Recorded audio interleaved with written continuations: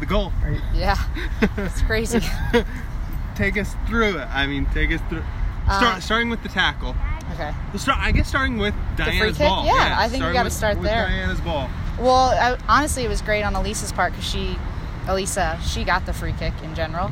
And then Diana's ball was a good ball. They actually got on the end of it first. They were about to clear it and go on a breakaway or a counterattack. And I thought, I think I can reach it if I slide. And I, luckily got it. And then it was right in front of me. And I really didn't even – it happened so fast. I didn't even think. I just knew the ball was in front of me, and I just shot it. And then I look up, and I'm like, oh, my God, that's actually going in.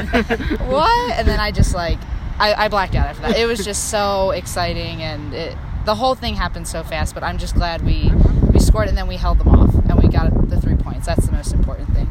Do you feel like you even had time to, kind of line up, or was it just... It was just shooting. Go. Yeah. Well, there wasn't much time left, and you're in the box, and everyone was already on top of you. So it was, I'm sure, when I watched the replay, I was like, oh, wow, that was really quick how it all happened. But, yeah. You've obviously come down a little bit since then, moving on to Chicago. Yeah. But between the goal, the win, the reaction from your teammates afterwards, all that, did you kind of float home from Cary a little bit? The night after the game was great. I think it was North Carolina's a really good team, so getting 3 points with them away was awesome. And I think we were just we know we're a good team. We just had to execute the game plan, and coming out with the win was it was icing on the cake. It was awesome. We came here, we won, and it was just exciting. It's good to win, whether it's against the first place team or any team. It's good to get a win because you work so hard for it. But after that, it's all right, that's over with now, and it's on to Chicago now. Not just that win, but back-to-back road wins for you guys. What's the confidence like for this team right now? Because, the first couple months of the season, it was a little bit of a grind, a little bit of a struggle on the road, trying to pick up points. Yeah. Now all of a sudden you guys are on a nice little tear. Just what's the confidence like? I think it's great winning. You can't complain when you're winning, but I think at the same time you need to keep a level head. Yes, we got 2 wins, but I think there are a lot of things we need to work on. And it's still a long season.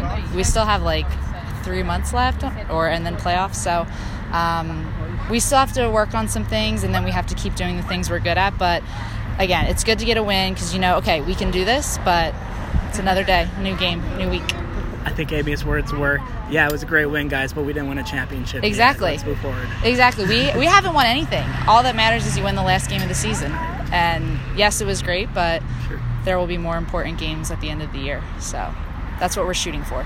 You're really liking playing in North Carolina right now. We need to take that goal on the side of the field and just bring it with us on all the away trips. Or both goals. Or both goals, yeah. Have you heard people saying that spot on that field is dedicated to Brittany Ratcliffe? No, I haven't. I haven't. It's both goals. That spot.